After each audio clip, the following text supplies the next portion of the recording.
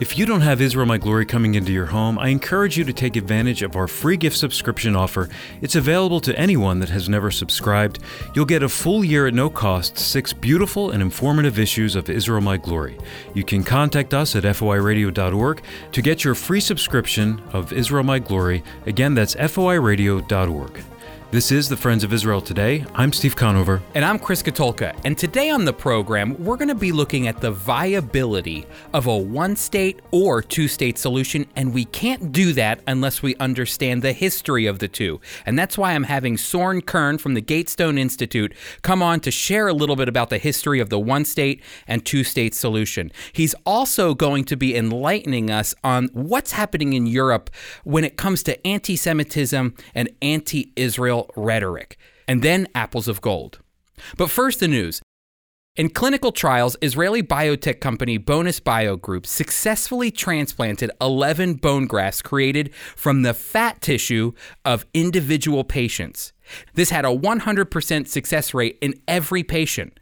Bonus Bio Group CEO Shai Moretsky told Reuters, for the first time worldwide, reconstruction of deficient or damaged bone tissue is achievable by growing viable human bone grafts in a laboratory and transplanting it back to the patient in a minimally invasive surgery via injection. Bonus Bio Group could potentially redefine any surgery connected to our bones or cartilage. Think about this. There could be a day in the future when your knee replacements are grown in a lab from your own fat cells. Now that's Israeli innovation that's blessing people all around the world.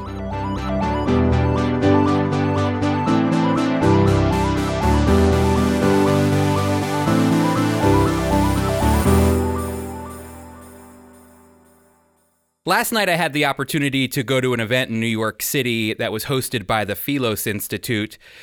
We were looking at a new video called, a documentary called Eyeless in Gaza. And it was all about how journalism has been suppressing the truth about Israel and giving a free pass, really, to the issues happening in Gaza with Hamas and with some issues with the Palestinians.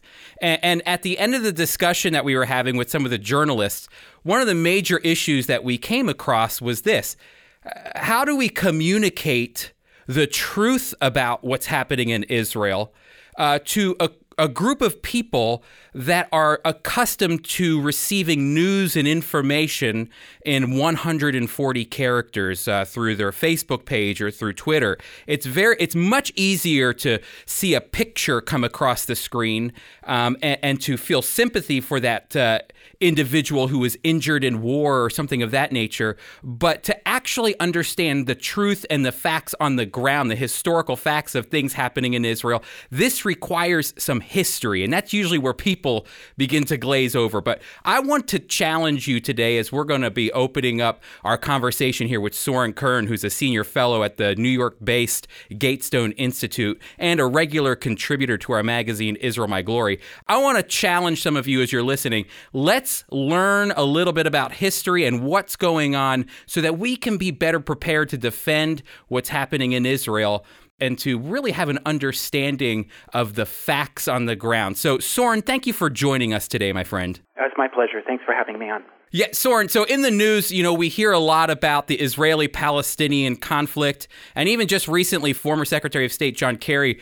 was pushing for Israel to recognize a Palestinian state, to see Israelis and Palestinians living side by side through a two-state solution. But, my question is this viable? Is it possible to see a two-state solution come about? Yeah, well, in my opinion, the two-state solution is an idea whose time has passed. It is absolutely unviable at this point, and it's largely because of Palestinian divisions within the leadership.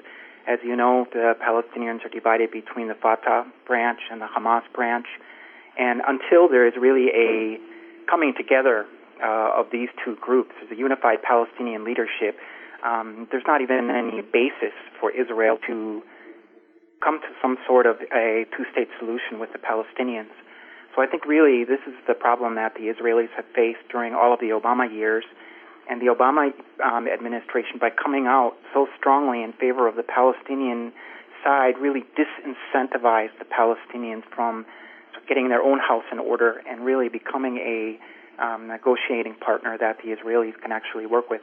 Yeah, one of the major issues that I'm seeing, too, is not only just the people that Palestinians and who they're trying to build a state next to, but also the way that the Palestinians are raising the next generation.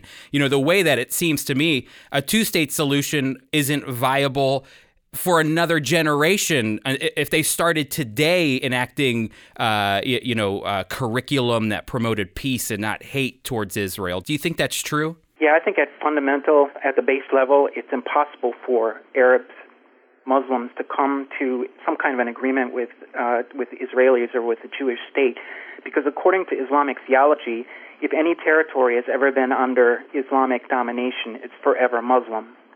So this is really the crux of the issue with the Israeli-Palestinian question, is at some point parts of the Middle East, parts of Palestine were under Muslim domination. And for now, there to be a Jewish state, it completely negates the whole fundamental basis of a large part of Islamic theology. And that is why the Palestinians are divided, particularly the Hamas group. They know what the Quran says, and they know what the Islamic theology says, and they are not going to ever agree to recognize a Jewish state in the land of Israel. So let's step back for a moment and provide a little context for our listeners. Soeren, can you help us understand a little bit about what a two-state solution is? I'm sure we hear this all the time. Journalists talk about it, politicians talk about it, but can you help identify a little bit and define a two-state solution? Sure. Way back in the 1920s, after the dissolution of the Ottoman Empire, the last really caliphate in the Middle East, the area of what is today Israel came under British control, British administration. It was called the Mandate. And at that time, there was an idea for a two-state solution. Essentially, what is today the state of Jordan would be a homeland for the Arabs, and what is Palestine or Israel today would be the homeland for the Jewish people.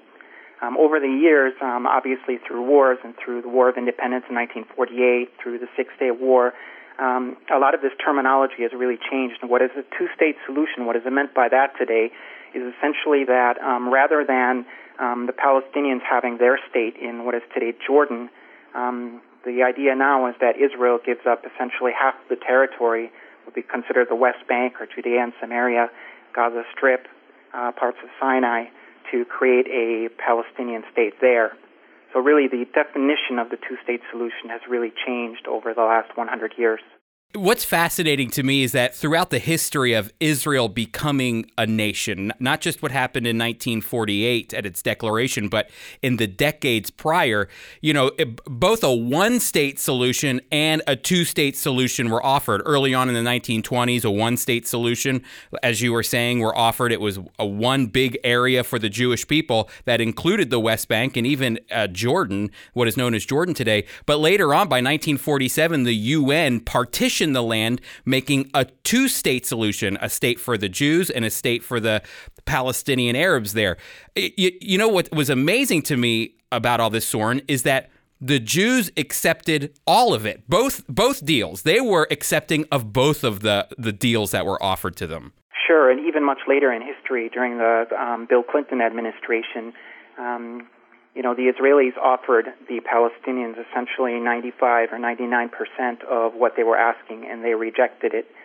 So the Israelis, I think, historically have been willing to come to some kind of an accommodation with the Palestinians. But again, I think this issue of Islamic theology is really what is preventing the Arabs from accepting the idea of a Jewish state in the heart of, what's considered the Arabian heartland. Because it's not just about the West Bank to them. What you're arguing is it's about all of the land, That's essentially. Right. And we see all of the Palestinian propaganda, and I'm not just talking about from Hamas, but I'm talking about from the Palestinian Authority, who's essentially supposed to be the negotiating partner with the Israelis. All of their maps show Palestine being all of what is Israel today. And, you mentioned earlier about the indoctrination of young children for this hatred towards the Jews.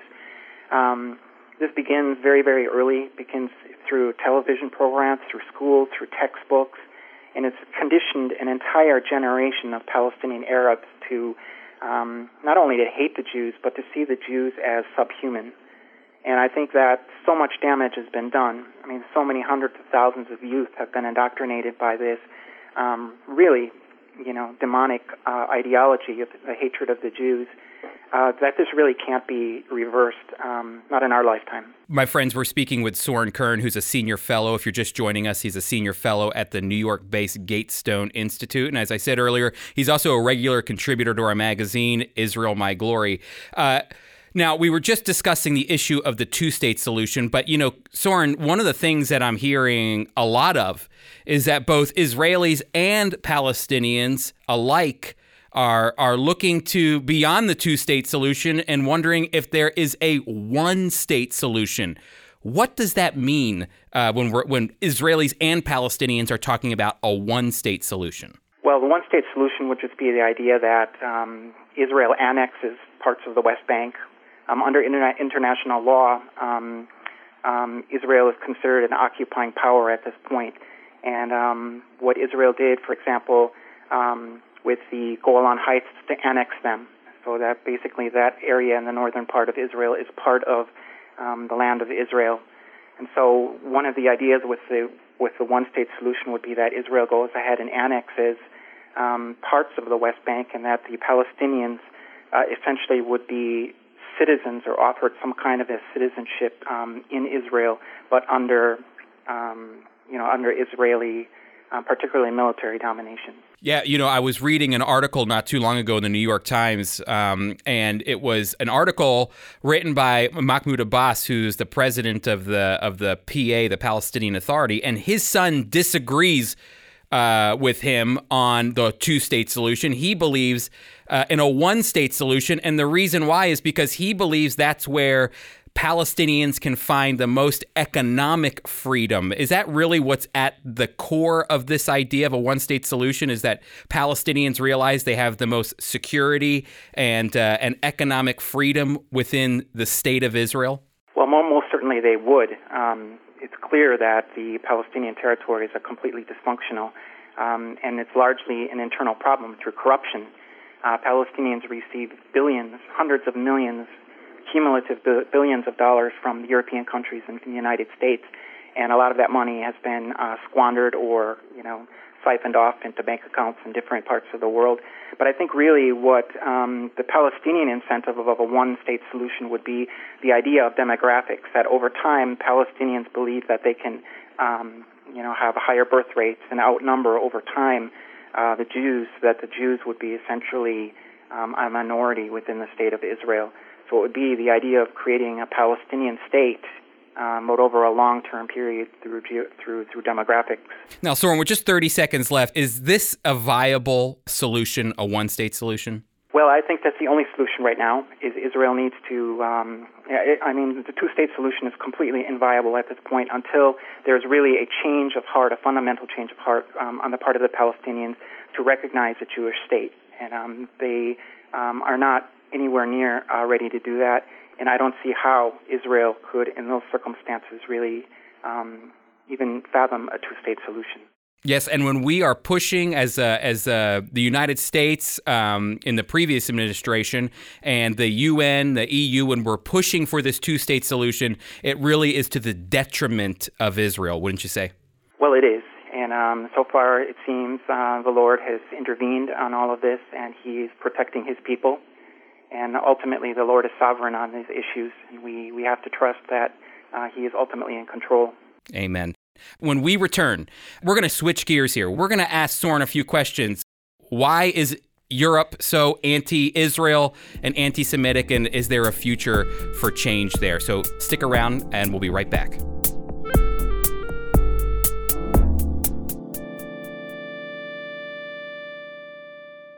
There are few people in modern times that understand the Israeli-American relationship more than former Israeli ambassador to the United States, Michael Oren. In his New York Times bestseller, Ally, Ambassador Oren tells the story of this unique relationship from the perspective of a man who treasures his American identity while proudly serving the Jewish state he has come to call home. This memoir is a testament to an alliance that was and will remain vital to Americans, Israelis, and the world.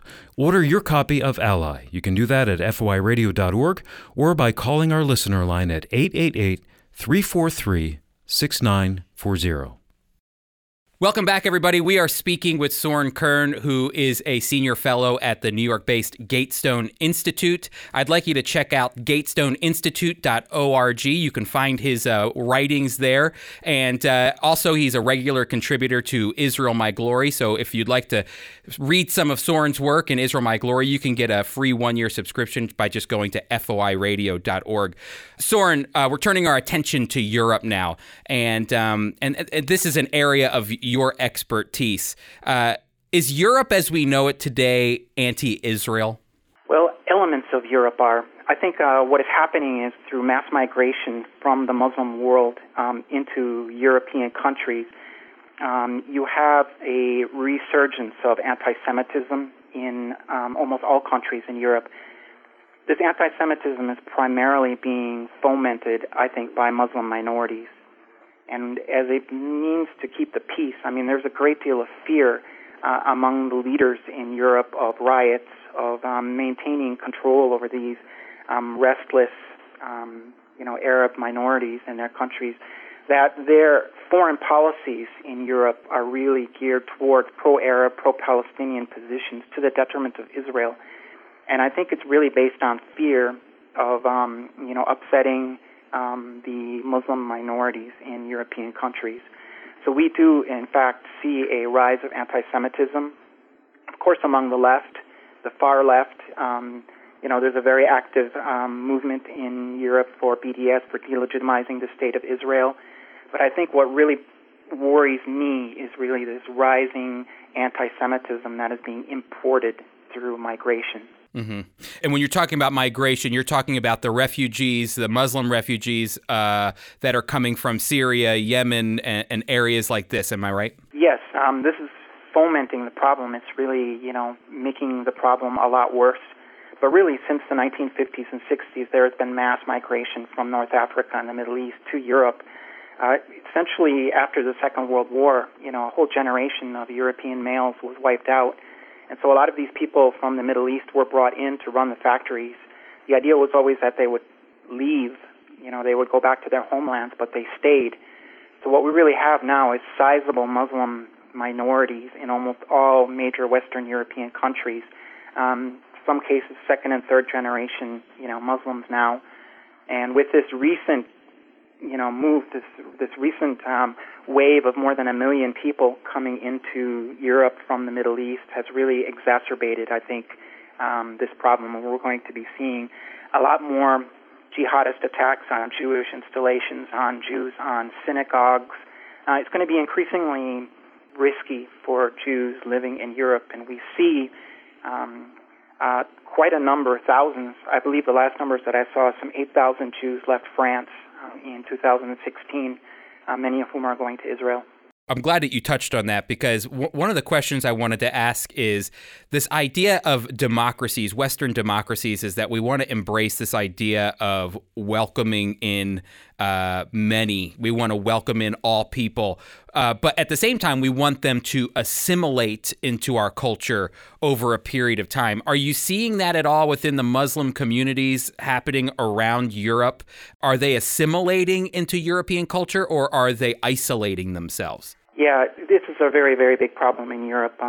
Generally, waves of immigration are positive. United States, almost everybody in this country at one point or another comes from an immigrant background. There was always the idea that people who come to the United States would integrate, learn the language, and become American. This is not the case with many, many millions of Muslims who are in Europe. And so Europe has a massive problem on its hands of how to integrate and assimilate some of these people. And I don't think they're going to be successful. Really quickly, is there any sign of hope at all in Europe? No, I'm very, very pessimistic about Europe. I think Europe, by allowing so many people into the country in such a short period of time, and people who have not been vetted, I am very afraid that we're going to see much more jihadist violence in the months and years ahead. The European authorities, I believe, have really lost control over the situation. This is why, as Christians, we have a hope, my friends, a hope in the Lord Jesus Christ, that even in hopeless situations like what we're seeing in Europe, as Soeren is telling us, we have hope for what Christ is going to do as the Prince of Peace when he returns. I want to thank you, Soeren, for being on the program and enlightening us on the one- and two-state solution, giving us a little historical background there, and then also shining a light on what's happening in Europe. I want to make sure that my listeners go to the Gatestone Institute.org. There you can follow Soeren Kern and the writings that he's doing. And again, at our magazine, Israel My Glory. Soeren, thank you so much for being on the program, my friend. Thank you. It's my pleasure. Now, Apples of Gold, a dramatic reading from the life and ministry of Holocaust survivor Zvi Kalisher. Something happened recently that was hard even for me to believe. Not long ago, my wife was in hospital. It's not a place where you can speak openly about faith in Christ. There are many Orthodox who believe they must watch those who visit to prevent them from sharing the gospel. Many people I met, however, were open to hearing about the faith. One day I met a man who was a patient, as my wife was. He, more than anyone else, wanted a long conversation about Christ. As a visitor, however, I had to be careful. "Please come back," he said. "I will do my best," I told him. Soon my wife returned home from the hospital. I did not forget the sick man who wanted to know more about the Savior, but I could not figure out how I would be able to make the time to go to the hospital. I did not want to break my promise to him, but I knew it would be difficult to speak about salvation in that place. Several days later, I became very sick. My wife quickly called an ambulance which came and took me to the hospital. And to which of our many hospitals was I brought? To the same hospital where I was supposed to visit the sick man who wanted so desperately to know about salvation through Christ. And into which of the hospital's many rooms was I placed as a patient? Into his room. When I arrived, he was greatly surprised. He looked at me and said, "You said one day you would visit me, and here you are. I am sure this is not the way you meant to arrive." He was certainly right. "You are here," the man said. "But of course it was not your will to come in such a way." I knew, however, that it was God's will, because now we would have all the time we needed to talk about faith in Christ without worrying about the Orthodox throwing me out. His first question was, "How did you come to know the Lord?" I told him I learned about the Lord from the Holy Bible, not from the rabbinical commentaries. "Now look around," I told him. "Most of the people here worship their rabbis and do not realize it. They respect the rabbis so much that they listen to them instead of following what is written in God's Word." "So where is it written in the Bible about this one in whom you have believed?" he asked. I opened my Bible to Isaiah 53 and began reading, "But he was wounded for our transgressions. He was bruised for our iniquities. The chastisement for our peace was upon him, and by his stripes we are healed. All we like sheep have gone astray. We have turned everyone to his own way, and the Lord hath laid on him the iniquity of us all." I told him much about Jesus, our Savior. We had a very long conversation, and I was able to tell him everything he wanted to know.